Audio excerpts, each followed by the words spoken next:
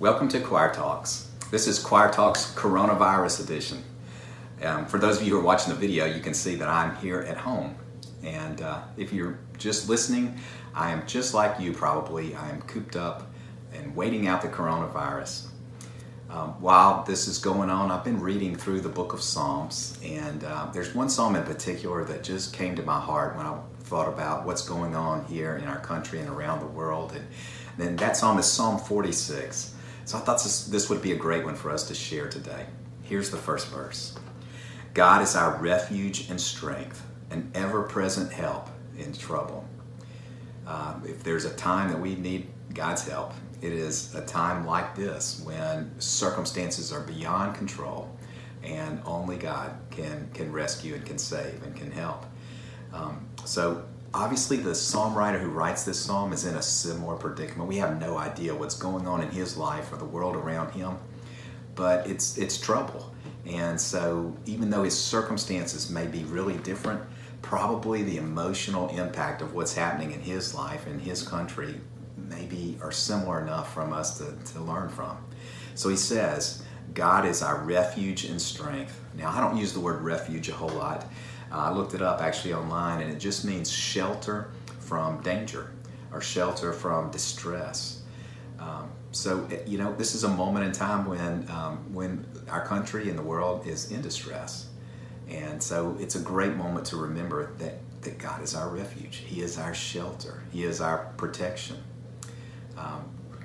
Who is your refuge, or what is your refuge in life? Is it really the Father?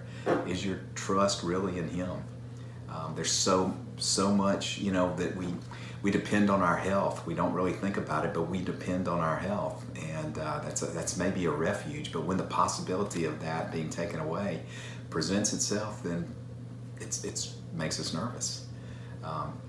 If you're watching the stock market this week, that's something else that some of us depend on as a refuge. And we think about the savings that we have put away that is maybe going away right now as the stock market is crashing this week.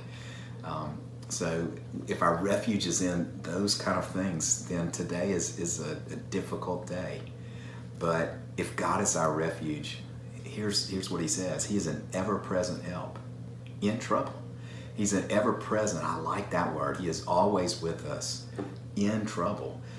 Even when we are in the worst circumstance, in the worst time, we are not beyond the help and the strength and the saving of our God. And so I'm thankful for that today.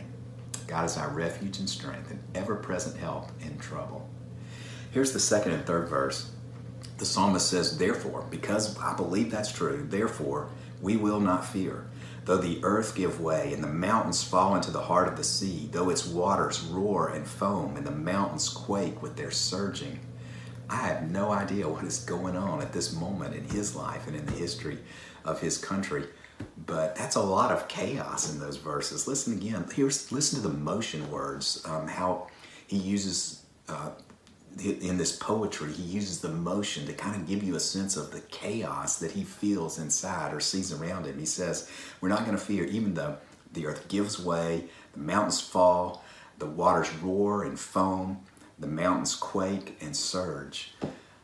In two verses, he puts in a lot of motion right there. And it's the things that you would ordinarily depend on, like mountains and the oceans and waters, the things that would seem like they're constants in your life, all of a sudden they are just out of whack and going crazy. There's chaos surrounding him, and he gives us that picture with all this motion here. And then in the original writing, there's one word here called Selah. Who knows if I'm pronouncing that right? S-E-L-A-H. It's a Hebrew musical term. We're not sure what the meaning of it is, but it separates that segment of the song from what comes next. And it seems like an appropriate time to take a pause here because there's something really different here in this next verse. And here's verse 4. There's a river whose streams make glad the city of God, the holy place where the Most High dwells. God is within her. She will not fall. God will help her at break of day. So In the first verse, he states confidently, God is my refuge.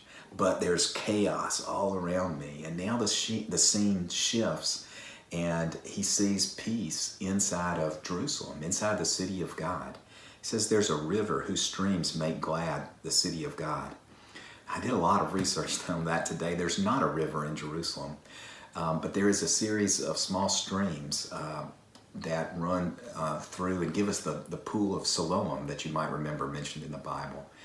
And those waters within the city were waters that made them glad, that gave joy to the city. It gave them water at times of need. And so he says there's a river who makes glad the city of God. It just paints this picture of a different kind of water, not a roaring water in the chaos, but a nurturing, life-giving water that is there. And it also sort of represents the presence of God Almighty.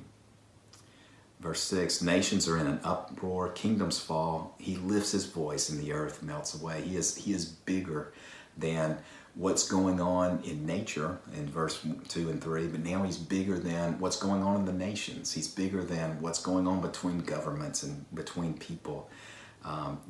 God is the Lord over all of that, and he's bigger than that. And then you get to what is the chorus of the psalm, and I say that because it's the repeated part. It happens the first time here in verse 7. He says, the Lord Almighty is with us. The God of Jacob is our fortress. Well, you just come back to that idea that God is with us. If there's peace today in light of what's going on, it's because we recognize the presence of Almighty God, the ever-present help in trouble. He is with us. The Lord Almighty, that term right here is the God of angel armies, the God with all the resources of heaven. He's the one that is with us. And then he repeats, the God of Jacob is our fortress. I think he brings up Jacob's name here just to remind his audience, the God of our forefathers, the one who has been faithful through all those generations, is still our God. And he is still faithful, and he is our fortress, again, our shelter, our refuge, the one that protects us. Here's the next verse. Come and see what the Lord has done, the desolations he has brought on the earth. He makes war cease to the ends of the earth. He breaks the bow and shatters the spear. He burns the shields with fire. The Lord says, be still and know that I am God. I will be exalted among the nations. I will be exalted in the earth.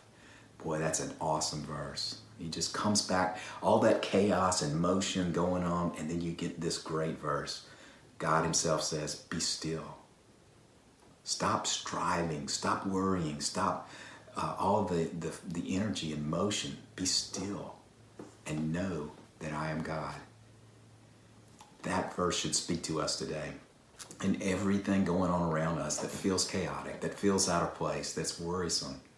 It's a great moment for us to be still in the presence of God. Be still for the purpose of knowing God. I think a lot of us are spending time praying this week. But in our prayer, a lot of that is just asking and receiving from the Father. But this is a different kind of prayer here. He says, be still and know that I am God. Here's where your peace comes from. Here's where you know and understand that God is your refuge. Spend time in his presence for the purpose of knowing him. Be still and know that I am God. Here's what's true. I will be exalted among the nations. I will be exalted in the earth. Again, over the forces of nature, I'm going to be exalted. Over all the forces of political powers and governments, I'm above that. I'm going to be exalted, he says. And then he repeats again the chorus to end this psalm. The Lord of hosts, the Lord Almighty, is with us. The God of Jacob is our fortress. Hey, no matter what's going on with you today, be still and know that he is God. He is with you. He is your refuge. He is your strength. Meditate on that and spend time with that this week. Let me pray for you. Father, I thank you, Lord, for those who have taken time to listen and think through this psalm with me today. Father, I pray that you bless them and help them to feel your peace. Help them to know your strength in their lives, God. Give them moments in your presence where they understand who you are. And Father God, together we ask you in the name of Jesus that you would take away this virus, God, that you would utterly defeat it here in our country and around the world, God. I pray protection over those who are praying along with this right now, Father, that you would keep them safe and keep them healthy. Father, we are thankful to know that you are strong, and there's nothing no power on earth that cannot be stopped by you. And we ask it in Jesus' name. Amen.